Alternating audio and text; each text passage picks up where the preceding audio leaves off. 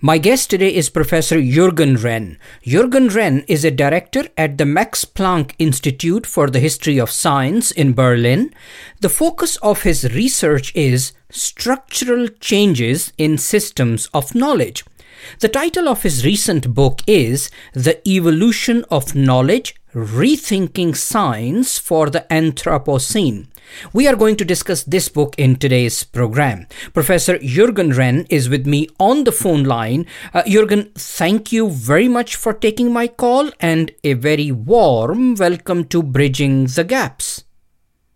Thank you very much. I'm happy and I'm actually proud to be with you tonight. Professor Jürgen Renn, we are going to discuss this fascinating history of knowledge that you present in your book.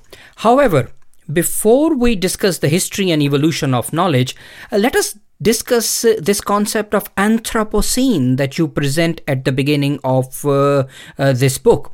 You say that human activity has changed our planet with dramatic consequences, and you suggest that we live in a different geological age. My question is, what is Anthropocene? Has it happened? And if so, when did it happen? Or if it has not happened, when will it happen? Yeah, thank you very much for your question. So I didn't introduce the concept of the Anthropocene.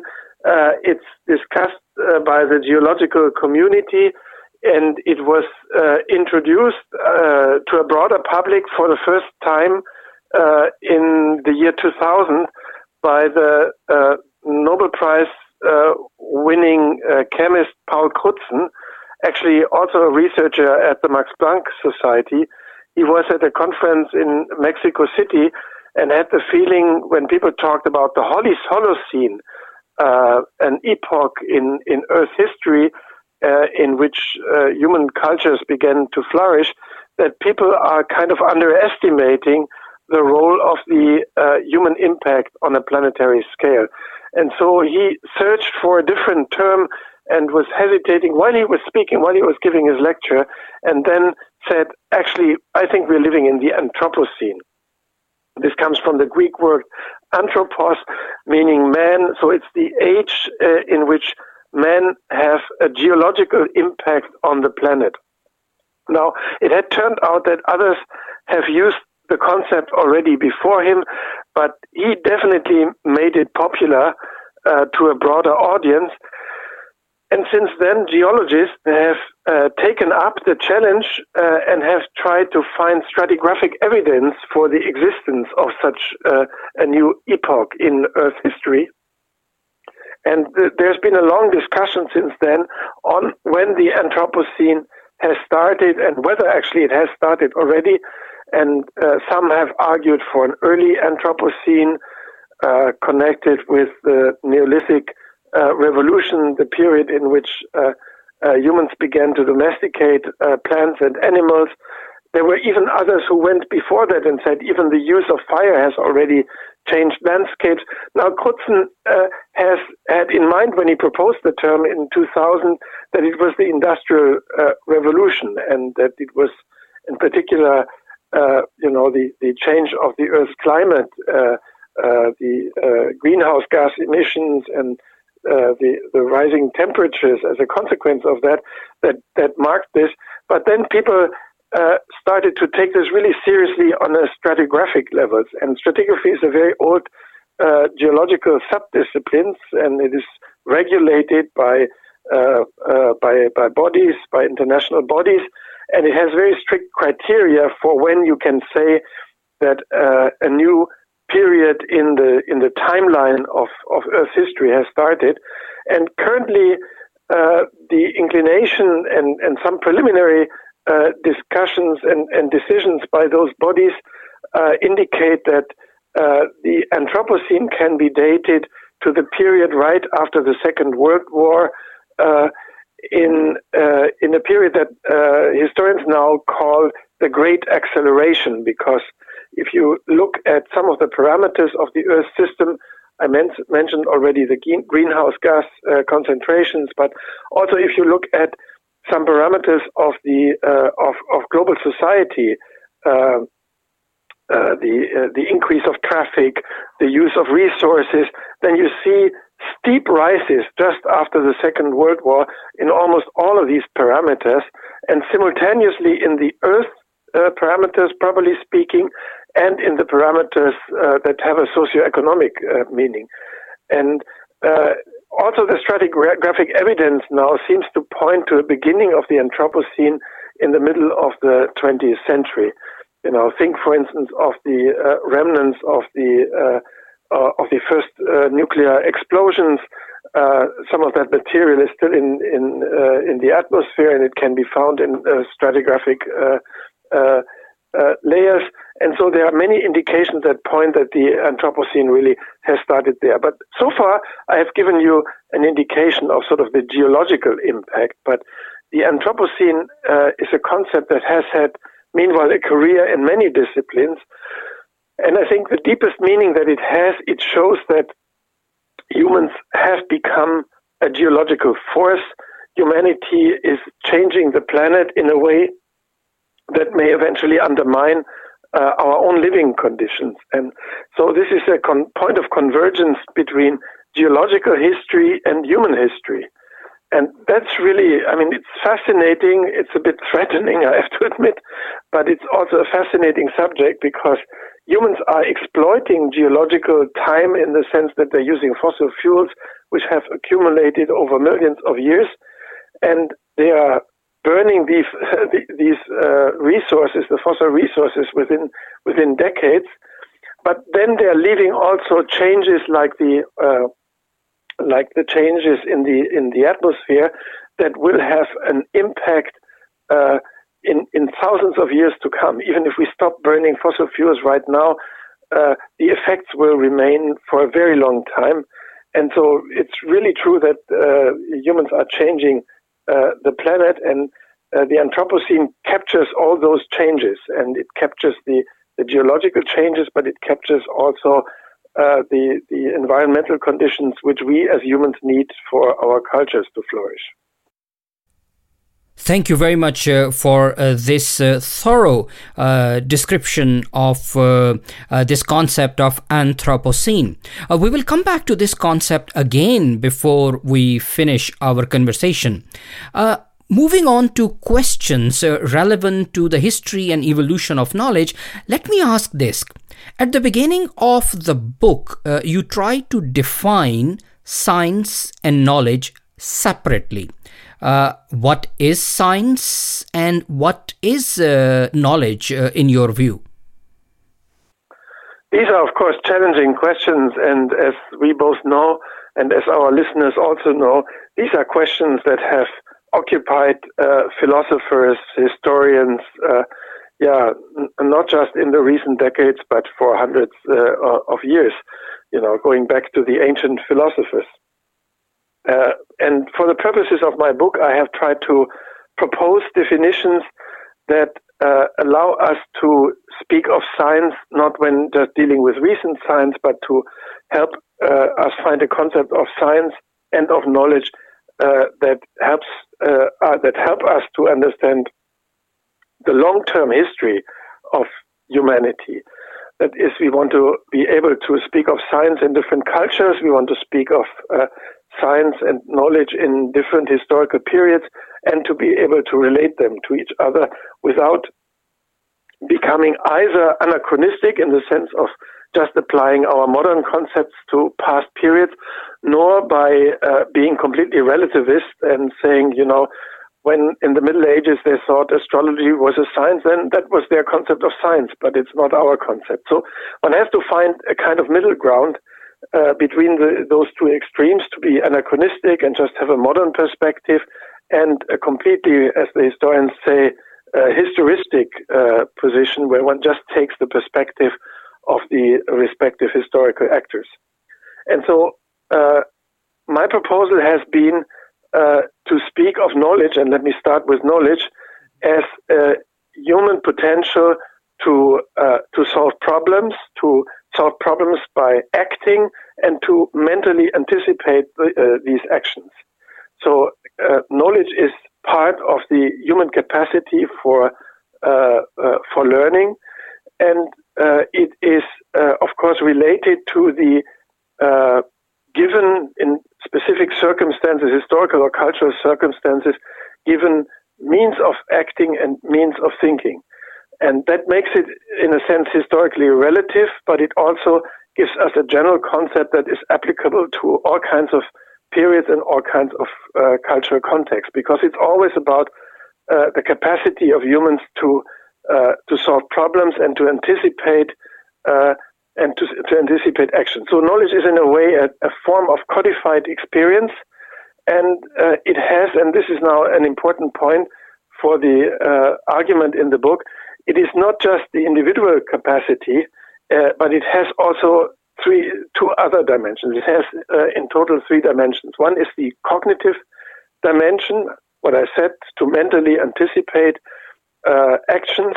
The second is the social dimension, because societies share knowledge. We live in groups, we live in societies, and knowledge is something that is being exchanged among individuals, that a society needs not just to produce, but also to share, to cultivate, to store. And here comes the third important dimension.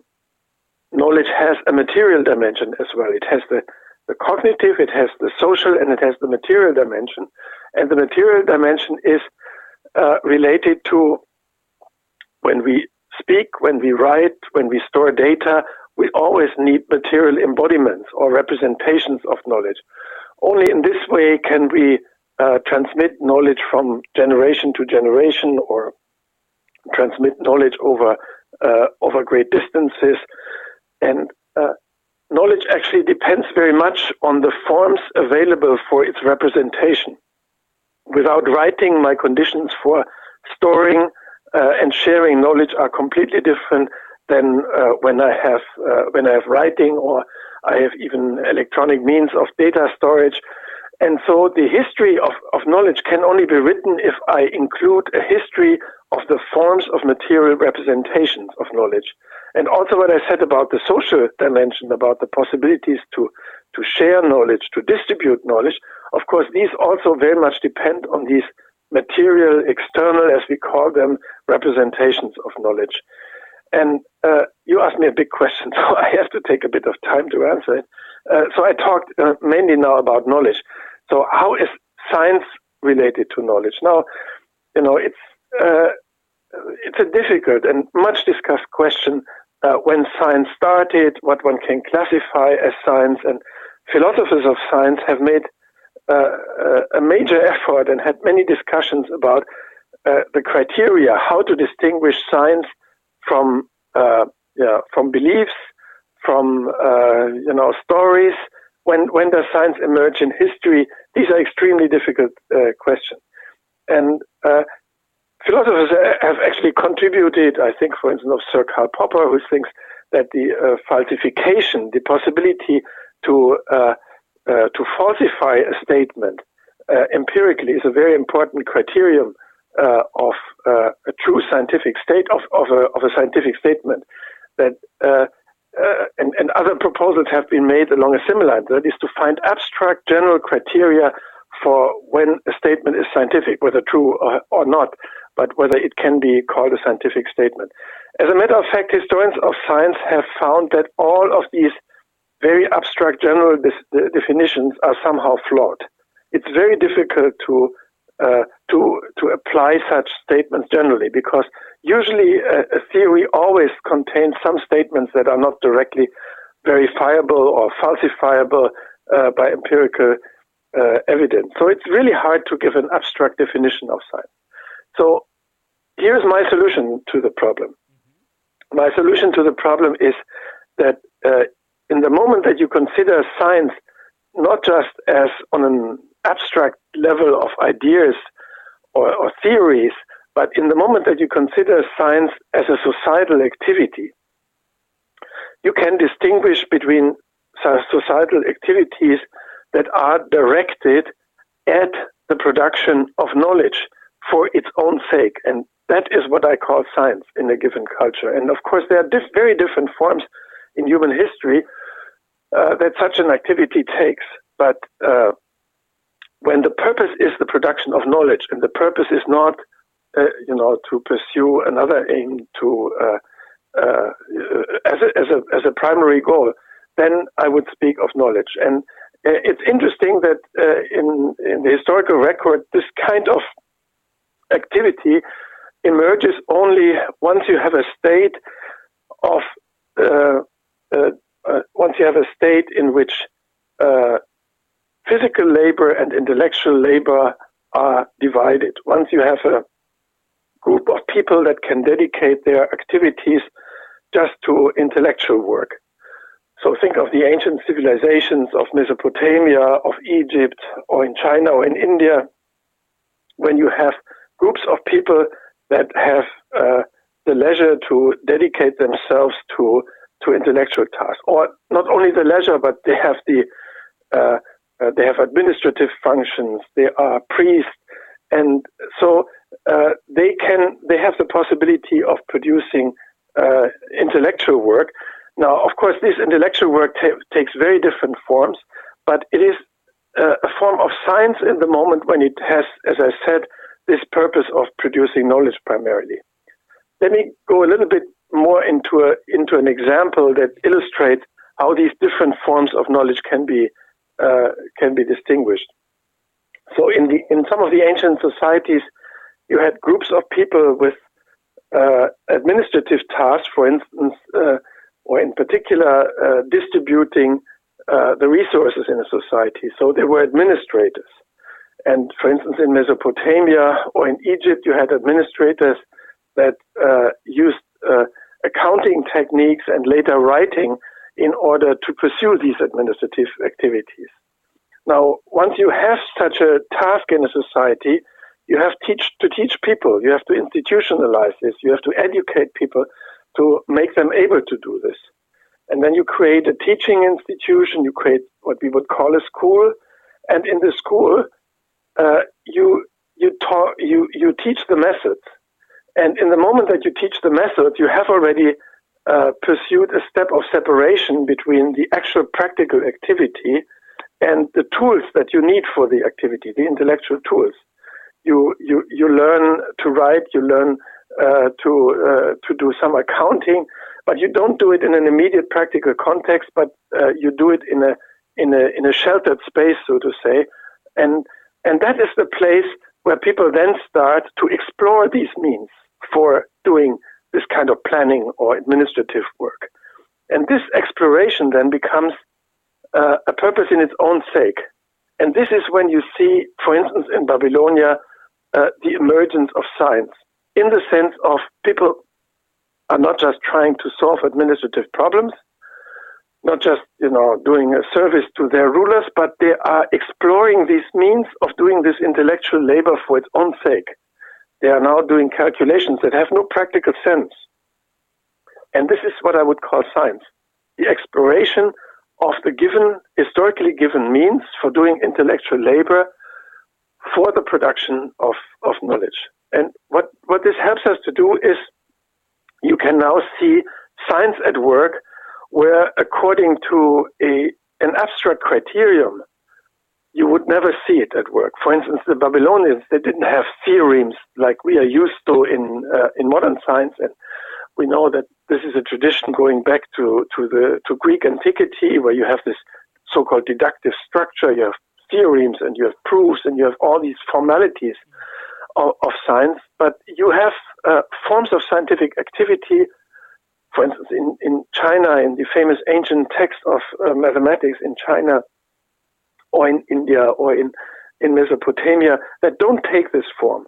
Yet when you do a more comprehensive social analysis of the forms of activities, the institutionalized forms of activities, you can see what this is actually constituting is science, in the sense of a societal activity dedicated to the production of knowledge. Now, this was a long statement. Let me just add one more thing to this story. So you can see that science, when it historically emerged, was a kind of virtuoso activity on the side. It didn't play a central role for the societies. Yes, the teaching played a central role. People had to do their administrative work, their it was the knowledge for the ruling classes, and that had to be produced. But this was a virtuoso activity on the side. It was like composing poetry, and it took a long time historically before science got into a more central, more elementary, more significant role for societal development. And that did mostly not happen before the European Renaissance, before the 15th and 16th century. Only then, and of course, very forcefully so, did science take this more productive role in capitalist societies, where it became, a direct part of innovation, of the innovation of machinery, of products, where it became a productive force, so to say. And so you see this incredible asynchronicity of the history of science and human history. So science started much earlier as an aside, as a marginal activity, before becoming central. And I would say, if for a moment I may come back to the issue of the Anthropocene, science today has now become essential in many ways to our world.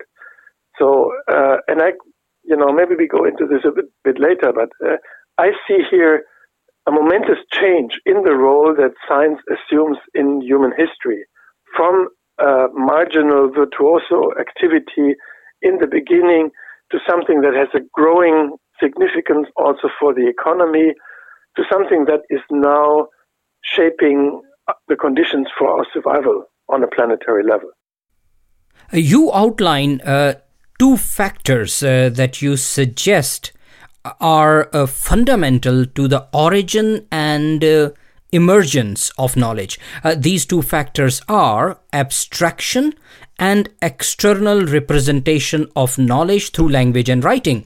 You have already touched upon the importance of our ability to represent knowledge externally.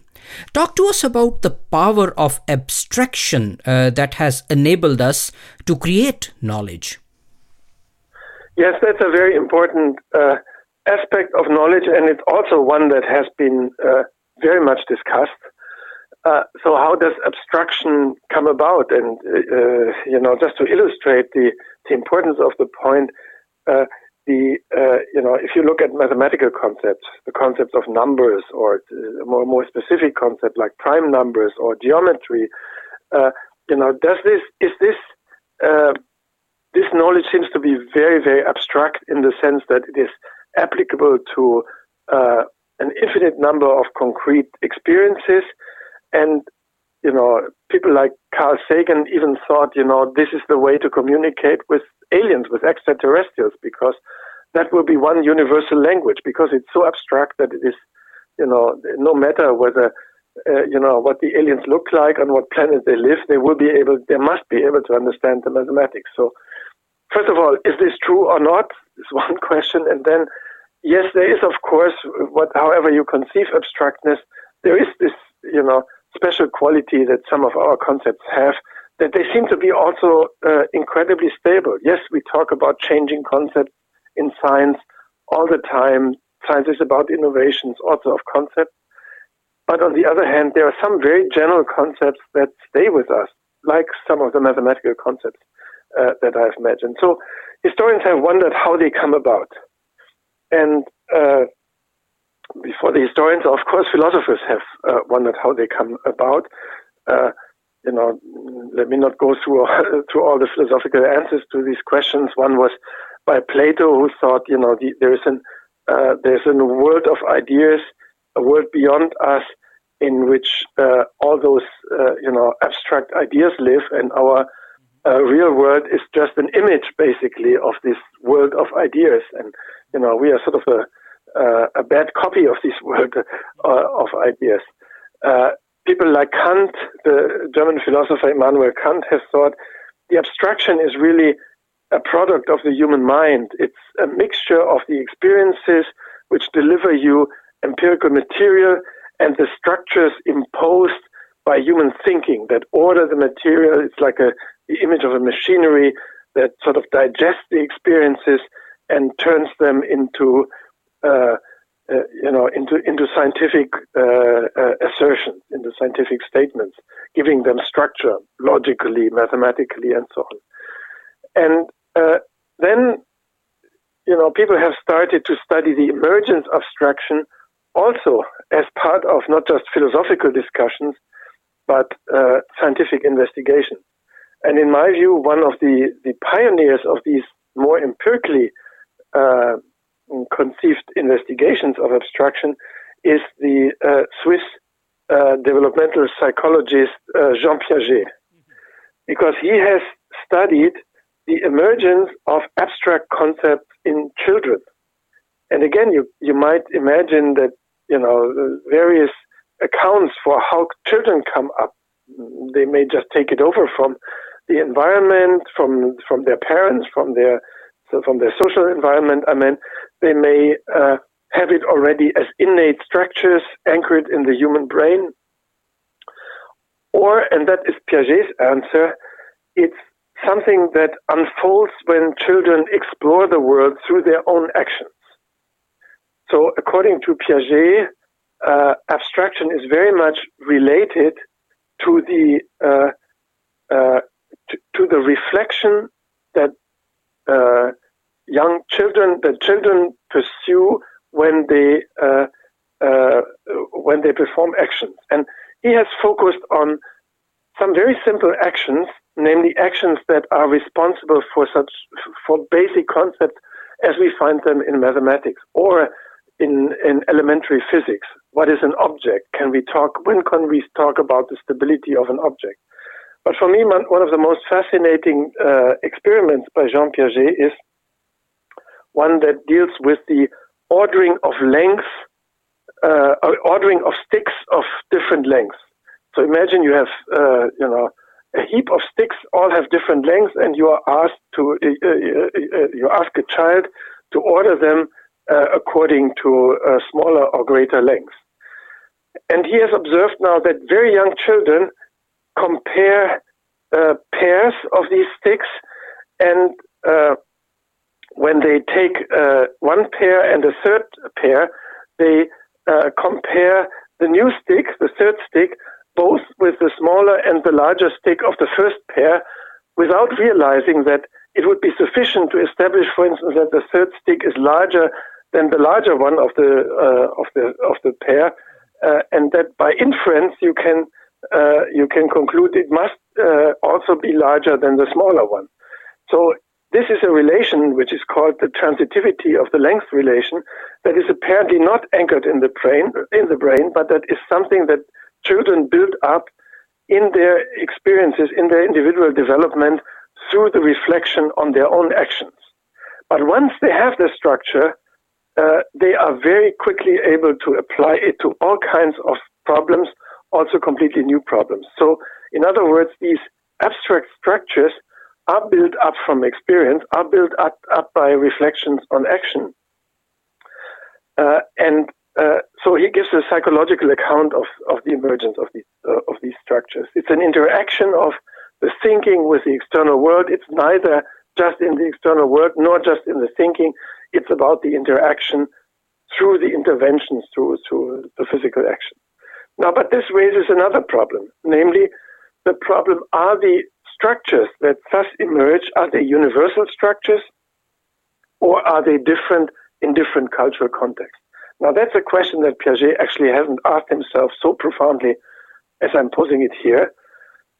And historians of science have found, and comparative psychologists have found, that actually there is a difference. In some structures, the world is physically the same for all of us. So some of these structures, for instance, the structure that I just showed, the comparison of length, that it has a transitive structure. If B is larger than A and C is larger than B, then C is also larger than A. That's universal for sure. But other structures are not. And so there might be, and this has huge consequences for the history of science, because it might mean, or it does imply that some of the abstract concepts have emerged under very specific circumstances and are dependent in a way on these circumstances. And they seem universal to us, but they are not. And there are famous examples in the history of science. Einstein famously showed us that Newton's concept of space and time, which people had taken for granted for centuries, and Kant even wanted to build into this, machinery for thinking, because he thought they are so universal, they must be anchored in the human mind, that they are actually not universal. That relativity theory shows that space and time form a unity, that they are related to gravitation.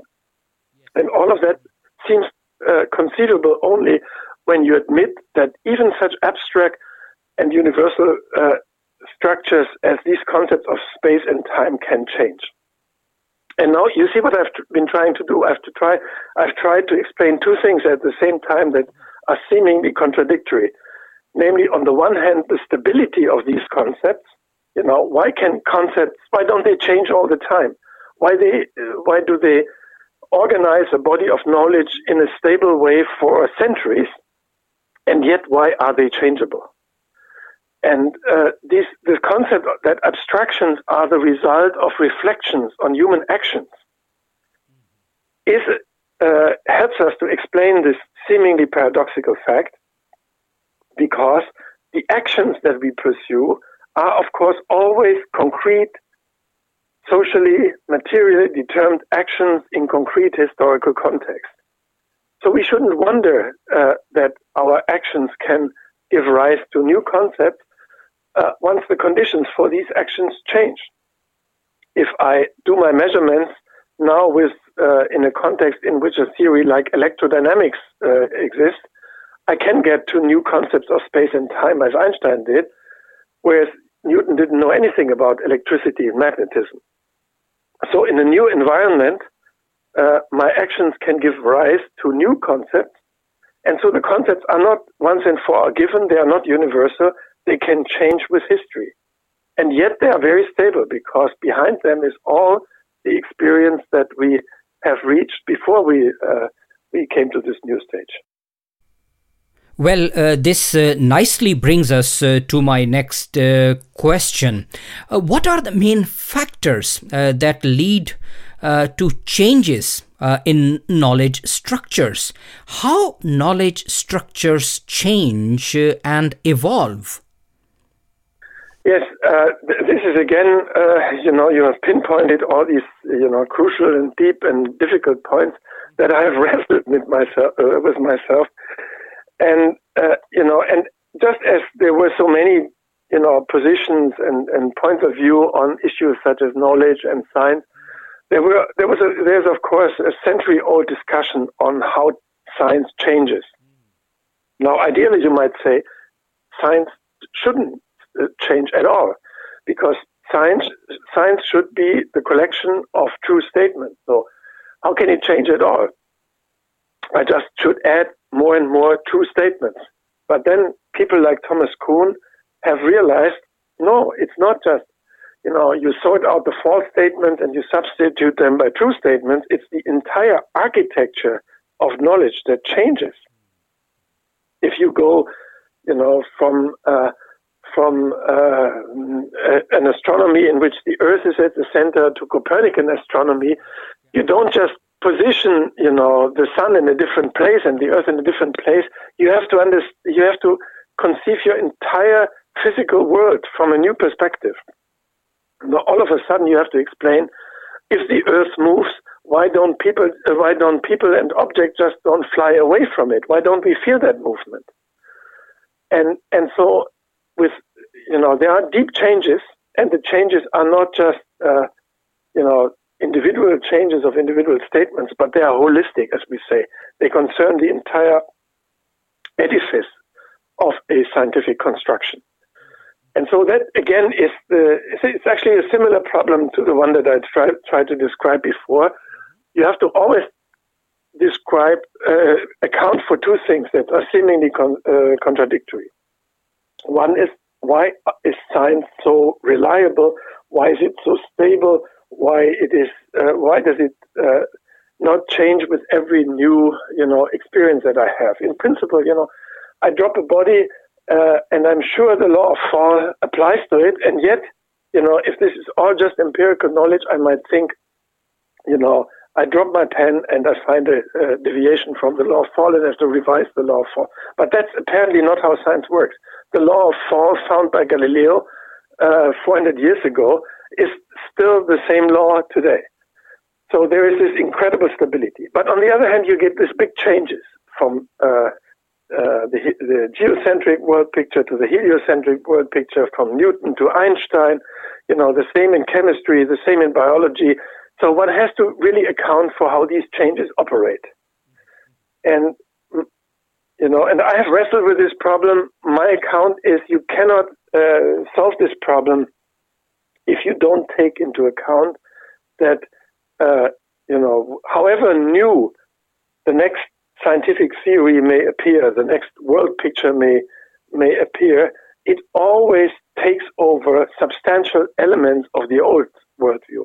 It's even true for Copernicus, who made this spectacular revolution, placing the sun in the center of the universe instead of the earth.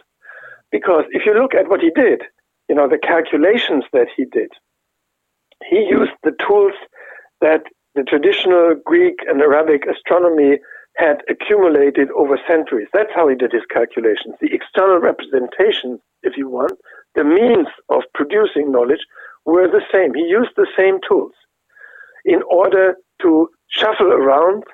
He even used some of the same observations that people had done.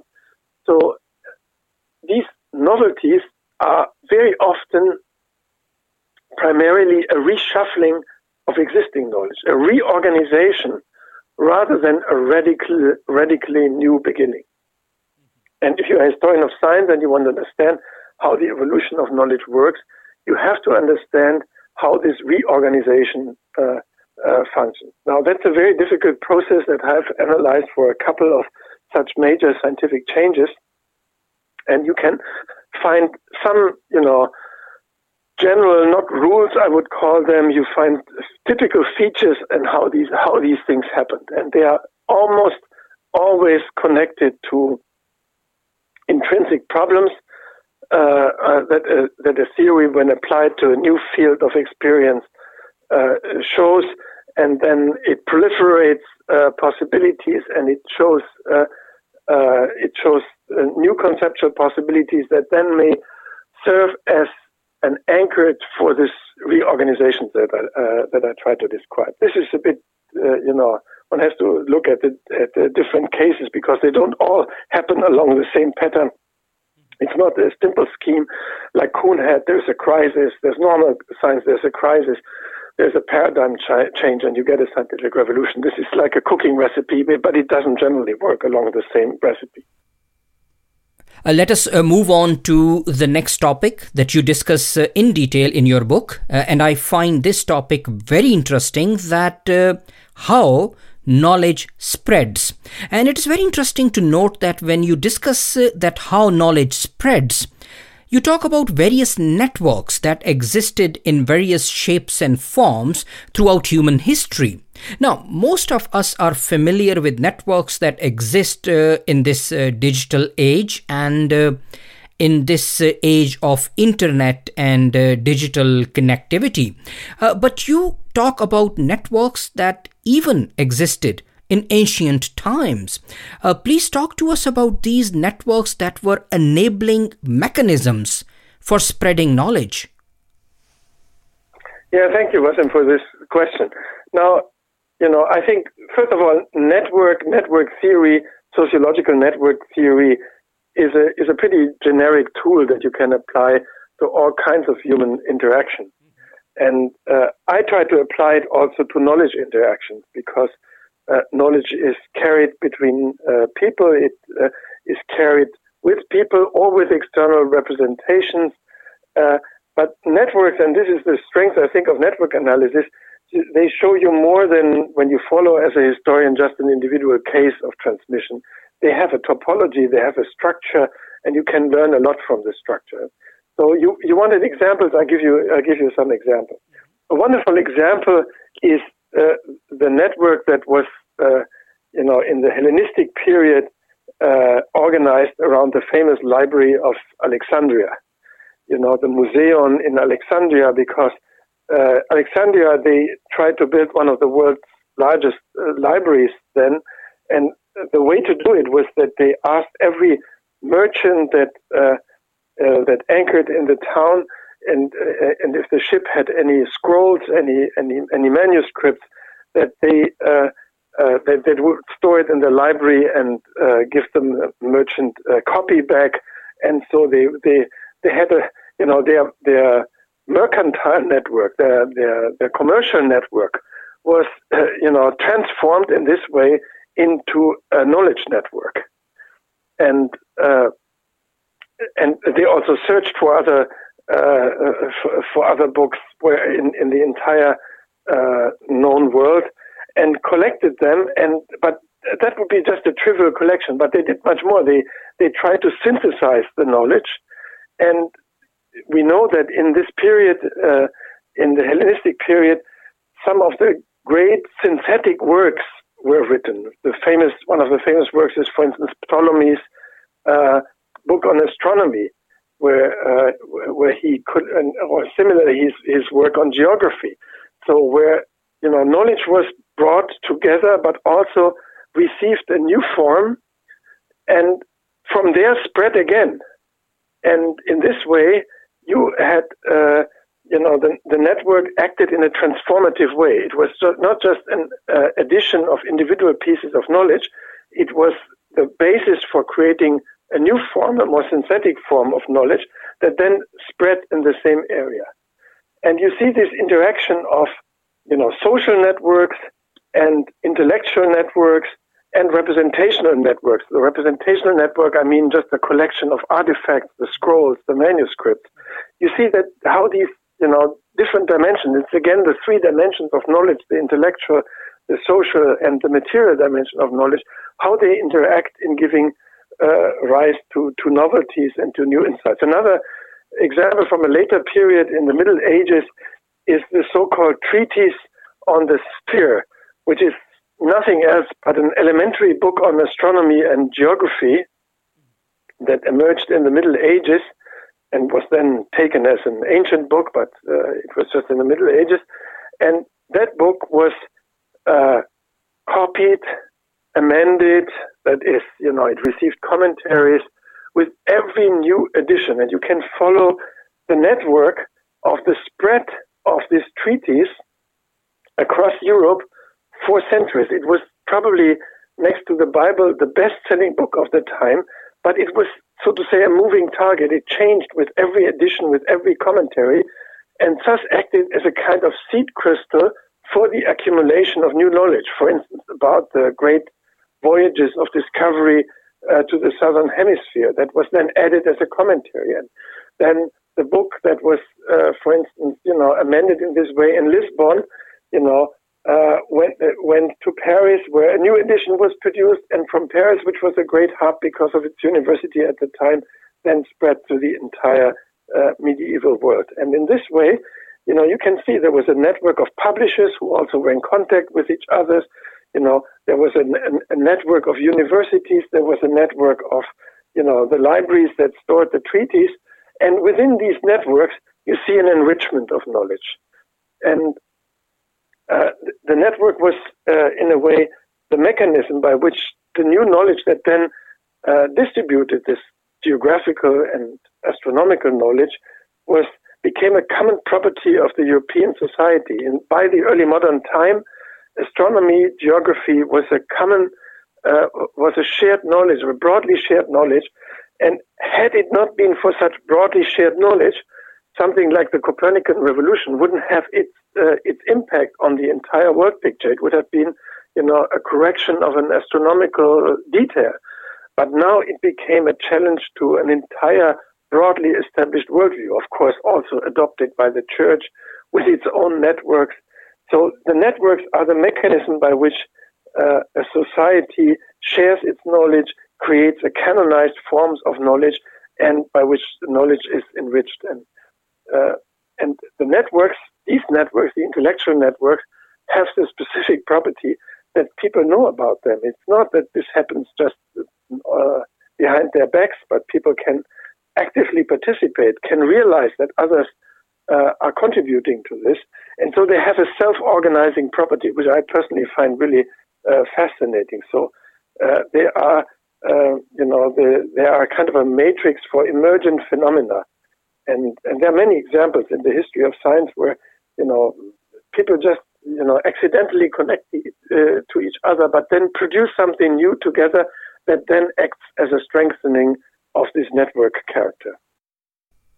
Perhaps we can then extrapolate this spreading of knowledge through various networks to the development of institutions, universities, and specialized disciplines such as medicine, physics, chemistry, various engineerings, up to the development of modern specializations such as computer science. Yes, I agree. I think if you ask yourself how such, forms like the disciplines emerged, how, new areas of knowledge emerged, you see there are always, again, the three dimensions at work. This is a discipline, is a social organizations. There's a group of people who are specialists of a given discipline. It can be intellectually described by a core set of concepts, tools, and methods.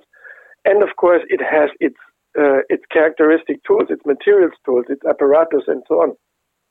But if you want to understand how it lives, how it spreads, and how it changes, you have to take into account that in each of these dimensions you have networks. You have exchanges. For instance, you had great changes once the dynamics of the network changed in science, say, after the Second World War, when you had the postdocs that were traveling from one university to the other, together with their preprints, also a new quality, in this case of the external representation, which created new forms of exchanging knowledge and of connecting different nodes in the network to each other. So we can see this network activity, again, it's not a universal thing, it's something that happens in different forms at different times, but it's always an engine of a dynamics of innovation. And if you really want to understand it, we have to take into account these three dimensions of the network: the epistemic, the intellectual, the social dimensions, and the material dimensions of it. Professor Jürgen Renn, we are discussing your book, The Evolution of Knowledge, Rethinking Science for the Anthropocene. This is a thorough book. It discusses the history and evolution of knowledge in great detail. It contains large number of case studies, references, and an important point is that this book is different when compared to many other history of science books. Your approach is different. Yes, it is, and there's one simple explanation for that. This book is based on not just my individual work; it's based on a teamwork of research that has extended over more than 20 years at the Max Planck Institute and together with its international community. There is a tendency in our field, to make your career by writing a monographic study, by publishing a book that should be highly individualistic, that should be should have a high profile and just representing your individual position. And the only way to do this realistically is that you specialize and dedicate a large time to just one subject. Now, what we have done at the Institute for all these years is we have tried to solve some of these or contribute to solving some of the big questions that we have been discussing in this conversation so far by working together on different aspects, on different examples, but always with some basic theoretical questions in mind.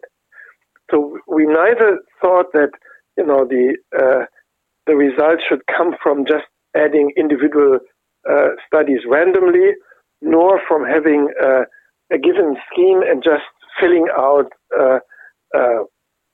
with details like sometimes philosophers have done in the past. They use the history of science as a quarry to just find evidence for their own theory, for their own theories.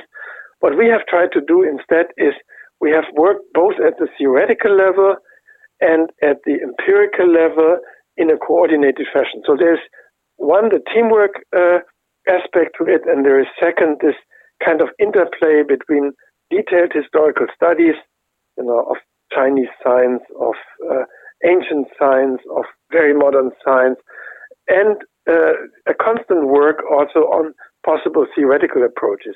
I mentioned some of them: cognitive science, cognitive psychology in the tradition of Piaget, network theory from sociology.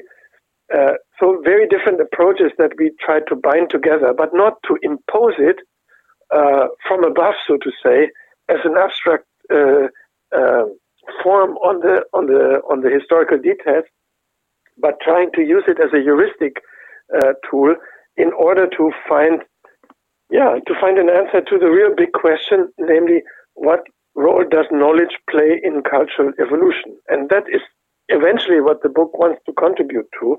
It wants to contribute to an understanding of cultural evolution. Knowledge leads to the development of technologies and new approaches of conducting various human activities. You make an important observation that human activities have changed our planet. A large part of Earth's surface has been transformed. Oceans are being acidified.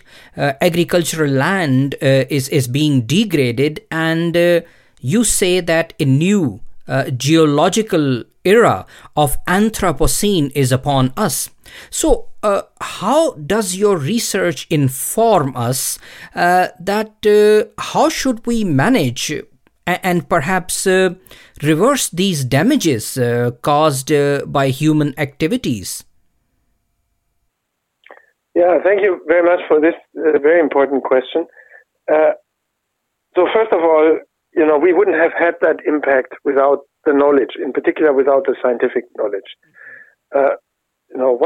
What we have done to this planet is I would say not primarily the fault of science, but it's certainly the co-responsibility of science. Now, to give a complete picture, science very early on has also warned against some of the negative consequences of our interventions. If you think of a figure like Alexander von Humboldt or others, or even earlier figures like Buffon, they have very early warned that this huge impact that industrial activities, that colonialism, that the exploitation of resources has urbanization, the sprawl of urbanization, that this may have also very negative environmental conditions. Yet they have proceeded, and they have proceeded with the means of science. So that's very clear. So knowledge has played a very important role, and I would say a role, and this is what I hope I have a bit contributed by this book also, to make it clear what central role knowledge has had in this entire development. So what we can learn from this is, I think that, we cannot do without knowledge, but we must produce the right kind of knowledge. So if the progress, so to say, the so-called progress of the natural sciences were just an automatism, proceeding blindly by the disciplines doing their work, one nature, one science paper after another, one Nobel Prize after the other, if this would just be sort of like a automatized mechanism, then we wouldn't be sure that this mechanism produces the knowledge that we need to save ourselves. For instance, to transform our energy regime from a fossil-based energy regime into a renewable energy regime. So one consequence is clear that we must tweak, to steer this system more than we might have thought. And the analysis of the book gives us some indication that it can be done and how it can be done. That it can be done follows from the fact that our knowledge is highly past dependent. The history didn't necessarily lead step by step along the pathway that it actually did. There were always alternatives, and there is some historical contingency in the way that our science and our knowledge is shaped. So that gives us the liberty to think that we might also, tweak and change the kind of pathway of knowledge for the future. So that it is possible, I think, is a historical insight that is coming from the analysis on, for instance, as I mentioned earlier, how abstraction works. Abstraction is related to the concrete tools that we use in order to, as a basis for our reflection. Now, how should we tweak the system? I think we should tweak the systems towards addressing more the systemic, more the holistic aspects of systems. So previously we could very much isolate the systems and kind of externalize many of the boundary conditions and ignore them. Now we have to focus on the entire planetary system and its dynamics.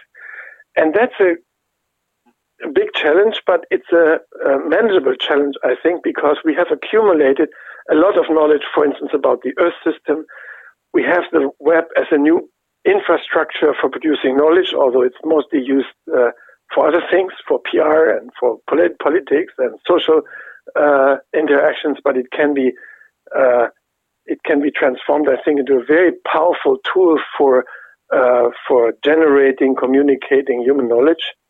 Should have been its primary function, but I think we can still recuperate that. And we need to face the interaction between the Earth system on the one hand and the human system, so to say, on the other hand. The interaction between the two is, I think, our key challenge for the future. I call it the human Earth system.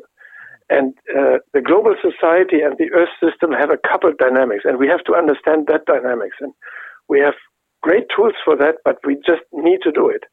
And it's very urgent because some of the changes, as I said, changes of the energy regime, for instance, have to happen very quickly in order to mitigate climate change, in particular, which is the real threat that is upon us. And so I think we have to produce what I call, also in the book, it's actually a central concept of the book that I haven't mentioned so far, the economy of knowledge. We have to revise our economy of knowledge, and that means questioning some of the forms in which scientific achievements are being honored, are being validated. It means a greater emphasis on these systemic and holistic challenges while keeping freedom for basic science, because this is not an engineering problem. It's not a problem for which we have all the tools ready. We just need to apply them. And it is a political problem for sure, but it's also a political problem of knowledge, because we need to make sure that the knowledge we produce is openly accessible, that the pieces can be put together. That's a big, question for the knowledge economy of the future, and that the right emphasis is put.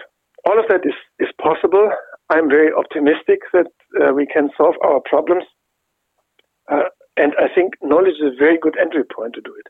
I mean, I appreciate all the political efforts we do on an international level, on a societal level, to mitigate, to struggle against climate change and environmental crises. But we shouldn't forget we do need new knowledge for it. And we don't get it for free. We don't get it automatically. We have to invest in it. We have to forge the new knowledge. So that's a call also, and the book is a call also to the scientific community to focus on the grand challenges of humanity, and it has been done in the past. People have done in the past. I give some examples of that people have revised their economy of knowledge in a way to cope with the actual and current problems, and we have to do it again. My example is, some of the things that happened in the early modern period, where people really radically reorganized their organization of knowledge, their institutional and intellectual organization, where new academies were founded, where very ambitious projects were launched. And that's exactly what we need to do now. I mean, not founding new academies necessarily, but to pursue very ambitious projects in an open and dialogical form with society, because the time in which science could just sit in an ivory tower, it's definitely over. Science has become too critical, too fundamental to our survival. Professor Jürgen Renn, we are discussing your book, The Evolution of Knowledge, Rethinking Science for the Anthropocene. Is there any topic or concept that I have not covered in our discussion that you think we should touch upon before we close this discussion? Actually, there is one, because after all, the book is called The Evolution of Knowledge. And I think it tries to make also a contribution to how to conceptualize cultural evolution. Because cultural evolution is, for many, just a metaphor to say, history of culture. Somehow, some say progress, that's very optimistic. But I think if you look at the large-scale history of culture and you want to understand what its dynamics is, or what its dynamics are, then you have to somehow compare it to natural history and to the concepts developed there, in particular the evolutionary concepts going back to Darwin. Now, some have done it by way of simply transferring concepts from biological evolution to cultural evolution. And that has actually been very fruitful in some parts, but it's really not doing entirely justice to the complexity of human societies, human culture. So I think this is another theoretical challenge to develop some conceptual theoretical approach, not just mimicking Darwin, but at least learning from Darwin and biological evolutionary theory, how to conceptualize cultural development. And I think here my contribution is a little contribution in the sense that I have tried to show how knowledge how an analysis of knowledge could inform such an evolutionary approach to the history of human cultures. That is a point that has been somewhat neglected by cultural theorists, by evolutionary theorists, and here I want to make a bridge, as I did also with other concepts, a bridge between an approach, a humanities approach to the history of culture, and a more scientifically minded approach to evolutionary theory. And that is not just a conceptual issue, it's also a methodological issue, because if we really want to understand the dynamics, we need to rely on big data, we need to rely on different empirical methods than historians have done so far. Again, I give some examples for that, but I think it's a huge task that is waiting for us in the future. Professor Jürgen Renn, thank you very much for being with me. It has been an absolute pleasure having you on my show. Wasim, I have to thank you. You asked the hardest question that one could imagine. I tried to do my very best. And for those who are not satisfied with my answers, I can only recommend to read my book. And those who were happy with my answers, of course, they should also read my book, because there's much more in it than we could discuss. Thank you very, very much for your interest and for your stimulating conversation. Thank you very much, and goodbye. Goodbye.